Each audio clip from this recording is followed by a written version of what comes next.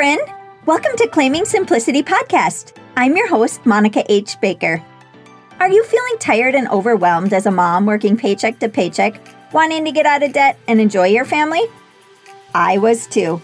And I realized if I was going to put God and family first, I had to stop spending all of my time at work.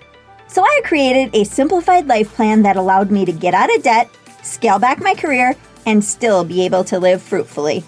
But with more purpose and time than ever before, and I never looked back. Inside this podcast, you will learn how to simplify your home and finances, learn simple routines, personal development, and connect your faith. I'm so grateful you're here. If you're ready to create a simplified life that you dreamed of, you are in the right place. Welcome back to another week of Claiming Simplicity. I'm Monica H. Baker, and I am going to be focusing these next few episodes on finances, since we are doing the No Spend Challenge this month. During the global pandemic, many people lost their jobs and their peace of mind overnight. Now, we're more nervous than ever about our financial future. In fact, just over half of Americans admit to feeling somewhat anxious over their personal finances. It'll take time to feel confident about money again, and that's okay. What happened was scary and real. But the good news is, you don't have to wait for the rest of the world to get it together before you get your money in order. There are practical ways to recover a sense of freedom and power in your financial future. The state of your personal finances has a direct impact on the state of your mental health.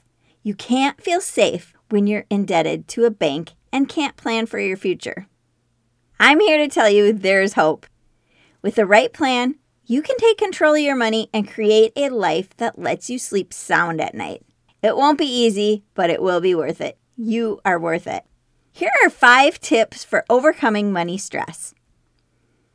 1. Evaluate your relationship with money. When we're frustrated by a certain area of life, we're quick to jump to behavior modification techniques. But with a topic as all-consuming as money, we have to go below the surface and dig a little deeper.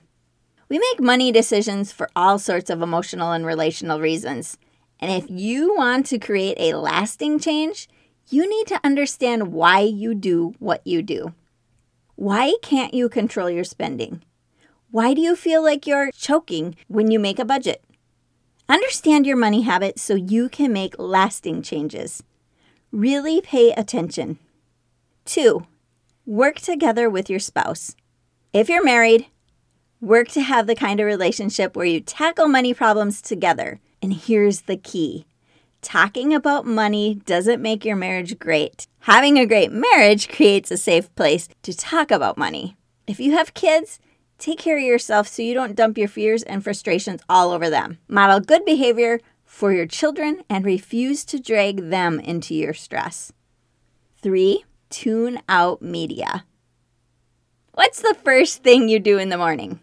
If you're like most people, you roll over, grab your phone off the nightstand, and start scrolling.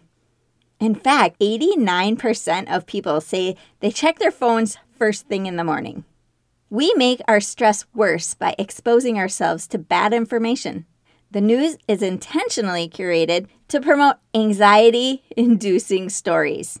Social media platforms are designed to set off your alarms so you'll keep clicking and clicking and clicking and buying items you do not need.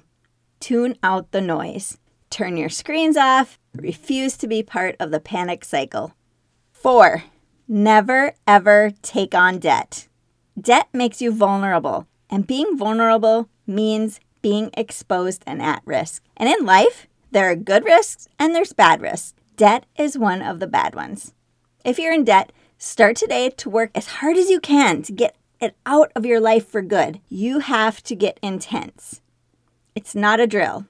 You are at risk. Pay off all your consumer debt, starting with the smallest one and moving to the largest.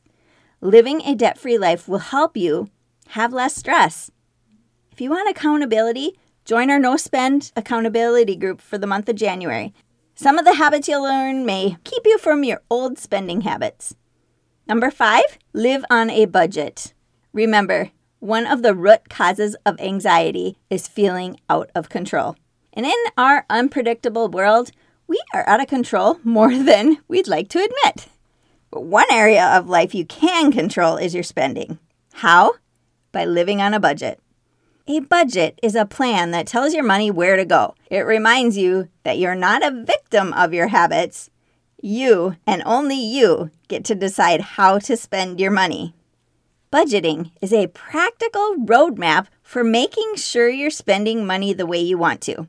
For example, if you want to save more money for a down payment on a house, but you never actually set aside any savings, you've got a disconnect between your values and your habits. A budget helps you align the two. If you want more information on budgeting, listen to episode 4. Money stress is real. It's scary. Do you have to be a slave to your spending habits? No. Are you going to allow your debt to keep you from the life you thought you'd have by now? I sure hope not. Money stress is not your destiny. You get to decide to leave your money mistakes in the past and start a new chapter. Remember, you are worth being well in all areas of life, including your finances. Join our Facebook group with other busy Christian moms if you'd like more accountability with your finances to have less stress. We would love to have you. The links will be in the description below. Talk to you next week.